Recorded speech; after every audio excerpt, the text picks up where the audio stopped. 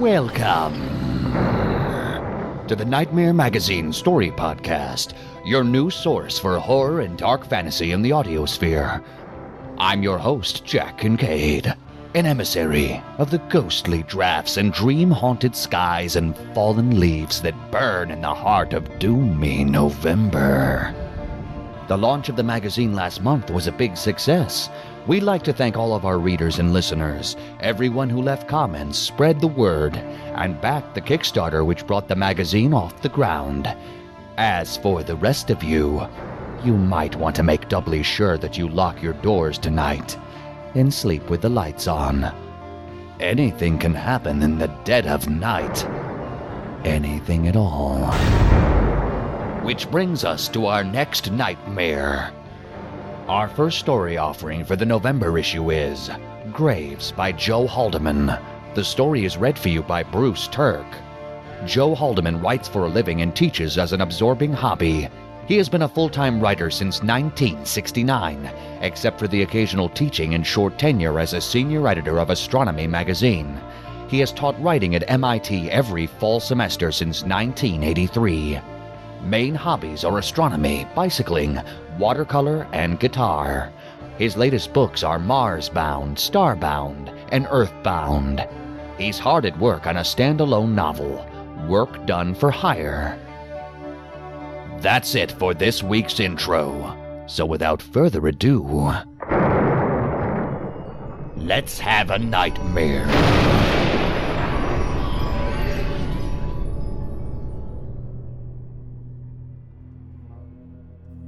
Graves by Joe Haldeman. I have this persistent sleep disorder that makes life difficult for me, but still I want to keep it. Boy, do I want to keep it. It goes back 20 years, to Vietnam, to Graves. Dead bodies turn from bad to worse real fast in the jungle. You've got a few hours before rigor mortis makes them hard to handle, hard to stuff in a bag. By that time, they start to turn greenish if they started out white or yellow, where you can see the skin. It's mostly bugs by then, usually ants. Then they go to black and start to smell. They swell up and burst. You'd think the ants and roaches and beetles and millipedes would make short work of them after that, but they don't.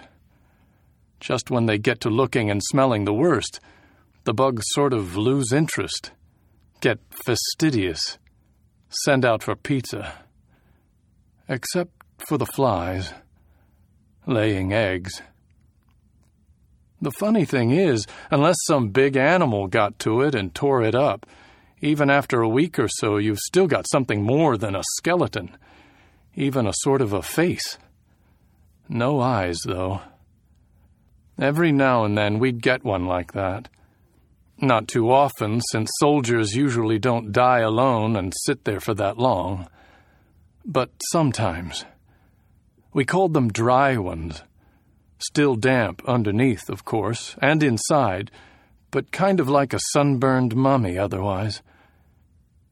You tell people what you do at Graves registration, Graves, and it sounds like about the worst job the Army has to offer. It isn't. You just stand there all day and open body bags, figure out which parts maybe belong to which dog tag, not that it's usually that important, sew them up more or less with a big needle, account for all the wallets and jewelry, steal the dope out of their pockets, box them up, seal the casket, do the paperwork. We called them dry ones. Still damp underneath, of course, and inside, but kind of like a sunburned mummy otherwise. You tell people what you do at Graves registration, Graves, and it sounds like about the worst job the Army has to offer. It isn't. You just stand there all day and open body bags, figure out which parts maybe belong to which dog tag, not that it's usually that important, sew them up more or less with a big needle, account for all the wallets and jewelry, steal the dope out of their pockets, box them up, seal the casket, do the paperwork. When you have enough boxes, you truck them out to the airfield. The first week, maybe, is pretty bad, but after 100 or so, after you get used to the smell and the god-awful feel of them, you get to thinking that opening a body bag is a lot better than ending up inside one. They put graves in safe places. Since I'd had a couple years of college, pre-med, I got some of the more interesting jobs. Captain French, who was the pathologist usually in charge of the outfit, always took me with him out into the field when he had to examine a corpse in situ, which happened only maybe once a month. I got to wear a .45 in a shoulder holster. Tough guy. Never fired it, never got shot at, except the one time. That was a hell of a time. It's funny what gets to you. Stays with you.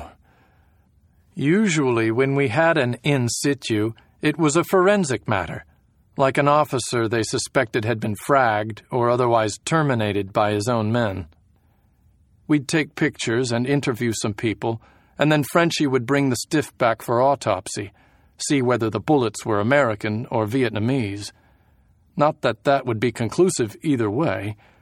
The Viet Cong stole our weapons, and our guys used the North Vietnamese AK-47s when we could get our hands on them.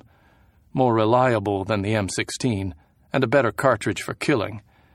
Both sides proved that over and over. Usually Frenchie would send a report up to division, and that would be it. Once, he had to testify at a court-martial. The kid was guilty, but just got life. The officer was a real prick. Anyhow, we got the call to come look at this in situ corpse about 5 in the afternoon. Frenchie tried to put it off until the next day, since if it got dark, we'd have to spend the night. The guy he was talking to was a major, though, and obviously proud of it, so it was no use arguing. I threw some C's and beer and a couple canteens into 2 rucksacks that already had blankets and air mattresses tied on the bottom. Box of .45 ammo and a couple hand grenades. Went and got a Jeep while Frenchie got his stuff together and made sure Doc Carter was sober enough to count the stiffs as they came in. Doc Carter was the one supposed to be in charge, but he didn't much care for the work. Drove us out to the pad, and lo and behold, there was a chopper waiting, blades idling. Should have started to smell a rat then. We don't get real high priority, and it's not easy to get a chopper to go anywhere so close to sundown. They even helped us stow our gear. Up, and away. I never flew enough in helicopters to make it routine. Khartoum looked almost pretty in the low sun, golden red. I had to sit between 2 flamethrowers, though, which didn't make me feel too secure. The door gunner was smoking. The flamethrower tanks were stenciled, "No smoking." We went fast and low out toward the mountains to the west. I was hoping we'd wind up at one of the big fire bases up there, figuring I'd sleep better with a few hundred men around, but no such luck. When the chopper started to slow down, the blades were deepening to a whook, whook, whook. There was no clearing as far as the eye could see. Thick jungle canopy everywhere. Then a wisp of purple smoke showed us a helicopter-sized hole in the leaves. The pilot brought us down an inch at a time, nicking twigs.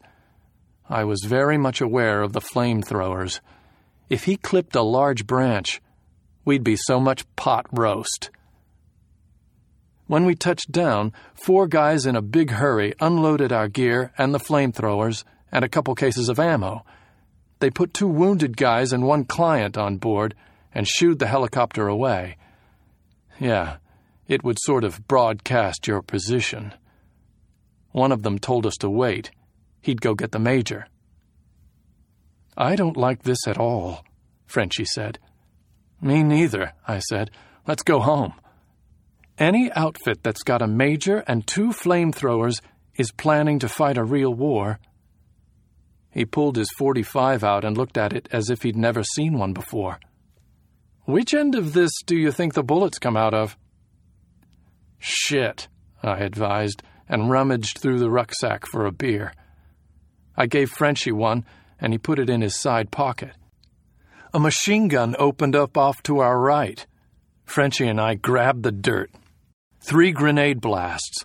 Somebody yelled for them to cut that out. Guy yelled back he thought he saw something. Machine gun started up again. We tried to get a little lower. Up walks this old guy, 30s, looking annoyed. The Major. "You men get up! What's wrong with you?" He was playing games. Frenchie got up, dusting himself off. We had the only clean fatigues in 20 miles. "Captain French, Graves registration." "Oh," he said, not visibly impressed. "Secure your gear and follow me." He drifted off like a mighty ship of the jungle. Frenchie rolled his eyes, and we hoisted our rucksacks and followed him. I wasn't sure whether secure your gear meant bring your stuff or leave it behind, but Budweiser could get to be a real collector's item in the boonies, and there were a lot of collectors out here. We walked too far. I mean, a couple 100 yards. That meant they were really spread out thin. I didn't look forward to spending the night. The goddamn machine gun started up again. The Major looked annoyed and shouted, "Sergeant, will you please control your men?" And the sergeant told the machine gunner to shut the fuck up. And the machine gunner told the sergeant there was a fucking gook out there, and then somebody popped a big one like a claymore, and then everybody was shooting every which way. Frenchie and I got real horizontal. I heard a bullet whip by over my head. The Major was leaning against a tree, looking bored, shouting, "Cease firing! Cease firing!" The shooting dwindled down like popcorn getting done. The Major looked over at us and said, "Come on, while there's still light." He led us into a small clearing, elephant grass pretty well trampled down. I guess everybody had had his turn to look at the corpse. It wasn't a real gruesome body, as bodies go, but it was odd-looking, even for a dry one. Moldy, like someone had dusted flour over it. Naked and probably male, though incomplete. All the soft parts were gone. Tall, one of our Montagnard allies rather than an ethnic Vietnamese. Emaciated, dry skin taut over ribs. Probably old, though it doesn't take long for these people to get old. Lying on its back, mouth wide open, a familiar posture. Empty eye sockets staring skyward. Arms flung out in supplication, loosely, long past rigor mortis. Teeth chipped and filed to points. Probably some Montagnard tribal custom. I'd never seen it before, but we didn't do many natives. Frenchie knelt down and reached for it, then stopped. "Checked for booby traps?" "No," the Major said. "Figure that's your job." Frenchie looked at me with an expression that said it was my job. Both officers stood back a respectful distance while I felt under the corpse. Sometimes they pull the pin on a hand grenade and slip it under the body so that the body's weight keeps the arming lever in place. You turn it over, and tomato surprise. I always worry less about a hand grenade than about the various weird serpents and bugs that might enjoy living underneath a decomposing corpse. Vietnam has its share of snakes and scorpions and megapedes. I was lucky this time. Nothing but maggots. I flicked them off my hand and watched the Major turn a little green. People are funny. What does he think is going to happen to him when he dies? Everything has to eat. And he was sure as hell going to die if he didn't start keeping his head down. I remember that thought, but didn't think of it then as a prophecy. They came over. "What do you make of it, Doctor?" "I don't think we can cure him." Frenchie was getting annoyed at this cherry bomb. "What else do you want to know?" "Isn't it a little odd to find something like this in the middle of nowhere?" "No. Country's full of corpses." He knelt down and studied the face, wiggling the head by its chin. "We keep it up, you'll be able to walk from the Mekong to the DMZ without stepping on anything but corpses." "But he's been castrated!" "Birds." He towed the body over, busy white crawlers running from the light. "Just some old geezer who walked out into the woods naked and fell over dead. Could happen back in the world. Old people do funny things." "I thought maybe he'd been tortured by the VC or something." "God knows it could happen." The body eased back into its original position with a creepy creaking sound, like leather. Its mouth had closed halfway. "If you want to put evidence of VC torture in your report, your body count, I'll initial it." "What do you mean by that, Captain?" "Exactly what I said." He kept staring at the Major while he flipped a cigarette into his mouth and fired it up. Non-filter Camels. You'd think a guy who worked with corpses all day long would be less anxious to turn into one. "I'm just trying to get along." "You believe I want you to falsify—" Now, falsify is a strange word for a last word. The enemy had set up a heavy machine gun on the other side of the clearing, and we were the closest targets. A round struck the Major in the small of his back, we found on later examination. At the time, it was just an explosion of blood and guts, and he went down with his legs flopping every which way, barfing. Then, loud death rattle. Frenchie was on the ground in a ball, holding his left hand, going, "Shit! Shit! Shit!" He'd lost the last joint of his little finger. Painful, but not serious enough, as it turned out, to get him back to the world. I myself was horizontal and aspiring to be subterranean. I managed to get my pistol out and cocked, but realized I didn't want to do anything that might draw attention to us. The machine gun was spraying back and forth over us at about knee height. Maybe they couldn't see us. Maybe they thought we were dead. I was scared shitless. "Frenchie," I stage whispered, "we've got to get out of here." He was trying to wrap his finger up in a standard first aid pack gauze bandage, much too large. "Get back to the trees." "After you, asshole. We wouldn't get halfway." He worked his pistol out of the holster, but couldn't cock it, his left hand clamping the bandage and slippery with blood. I armed it for him and handed it back. "These are going to do a hell of a lot of good. How are you with grenades?" "Shit. How do you think I wound up in graves?" In basic training, they put me on KP whenever they went out for live grenade practice. In school, I was always the last person when they chose up sides for baseball for the same reason, though, to my knowledge, a baseball wouldn't kill you if you couldn't throw far enough. I couldn't get one halfway there. The tree line was about 60 yards away. Neither could I, with this hand. He was a lefty. Behind us came the poink sound of a 60-millimeter mortar, and in a couple of seconds there was a gray smoke explosion between us and the tree line. The machine gun stopped, and somebody behind us yelled, "Add 20!" At the tree line we could hear some shouting in Vietnamese and a clanking of metal. "They're going to bug out," Frenchie said. "Let's DD." We got up and ran, and somebody did fire a couple of bursts at us, probably an AK-47, but he missed, and then there were a series of poinks and a series of explosions pretty close to where the gun had been. We rushed back to the LZ and found the command group about the time the firing started up again. There was a first lieutenant in charge, and when things slowed down enough for us to tell him what had happened to the major, he expressed neither surprise nor grief. The man had been an observer from battalion and had assumed command when their captain was killed that morning. He'd take our word for it that the guy was dead.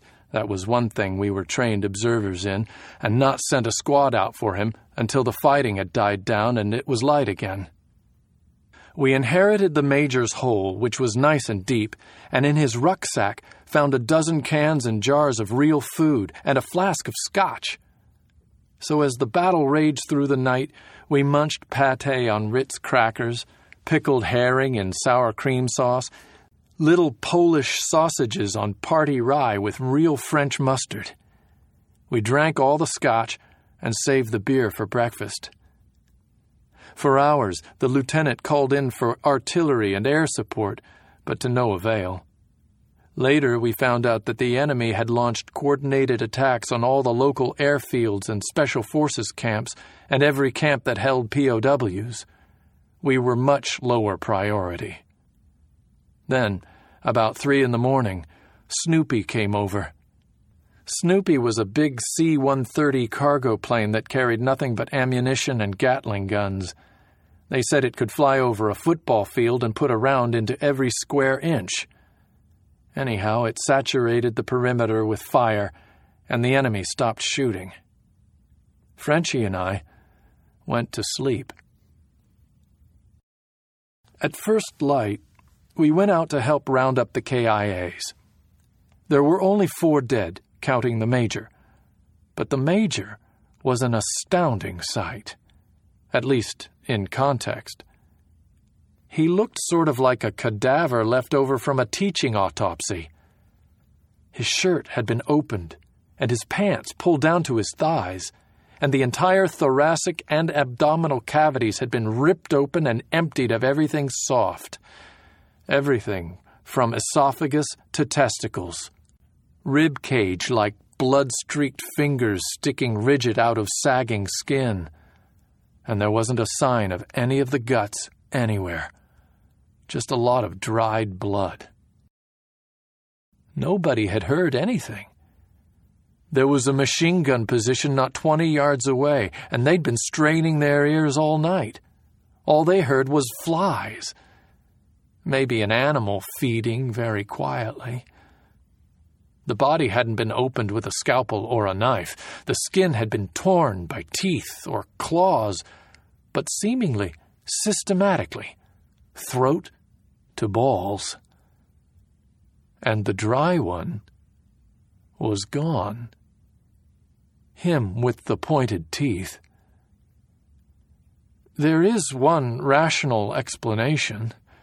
Modern warfare is partly mindfuck, and we aren't the only ones who do it, dropping unlucky cards, invoking magic and superstition. The Vietnamese knew how squeamish Americans were and would mutilate bodies in clever ways. They could also move very quietly. The dry one, they might have spirited him away just to fuck with us, show what they could do under our noses. And as for the dry one's odd, mummified appearance, the mold, there might be an explanation. I found out that the Montagnards in that area don't bury their dead. They put them in a coffin made from a hollowed-out log and leave them above ground. So maybe he was just the victim of a grave robber. I thought the nearest village was miles away, like 20 miles, but I could have been wrong. Or the body could have been carried that distance for some obscure purpose.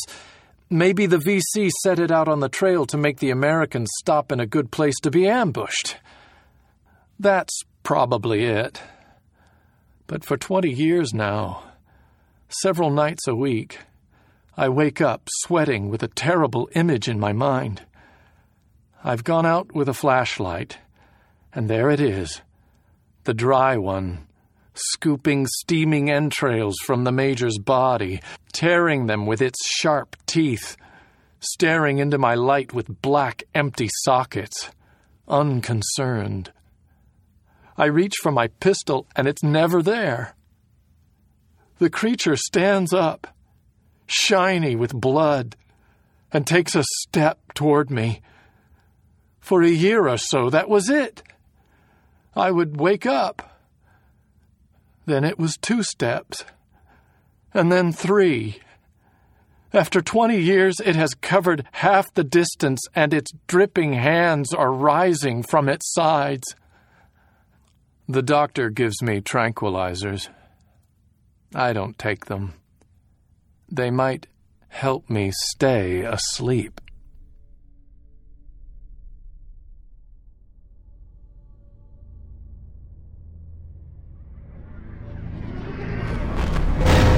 Welcome back. I was all alone in the dark waiting for you. Just for you. I hope you enjoyed the story, and I hope it disturbed you.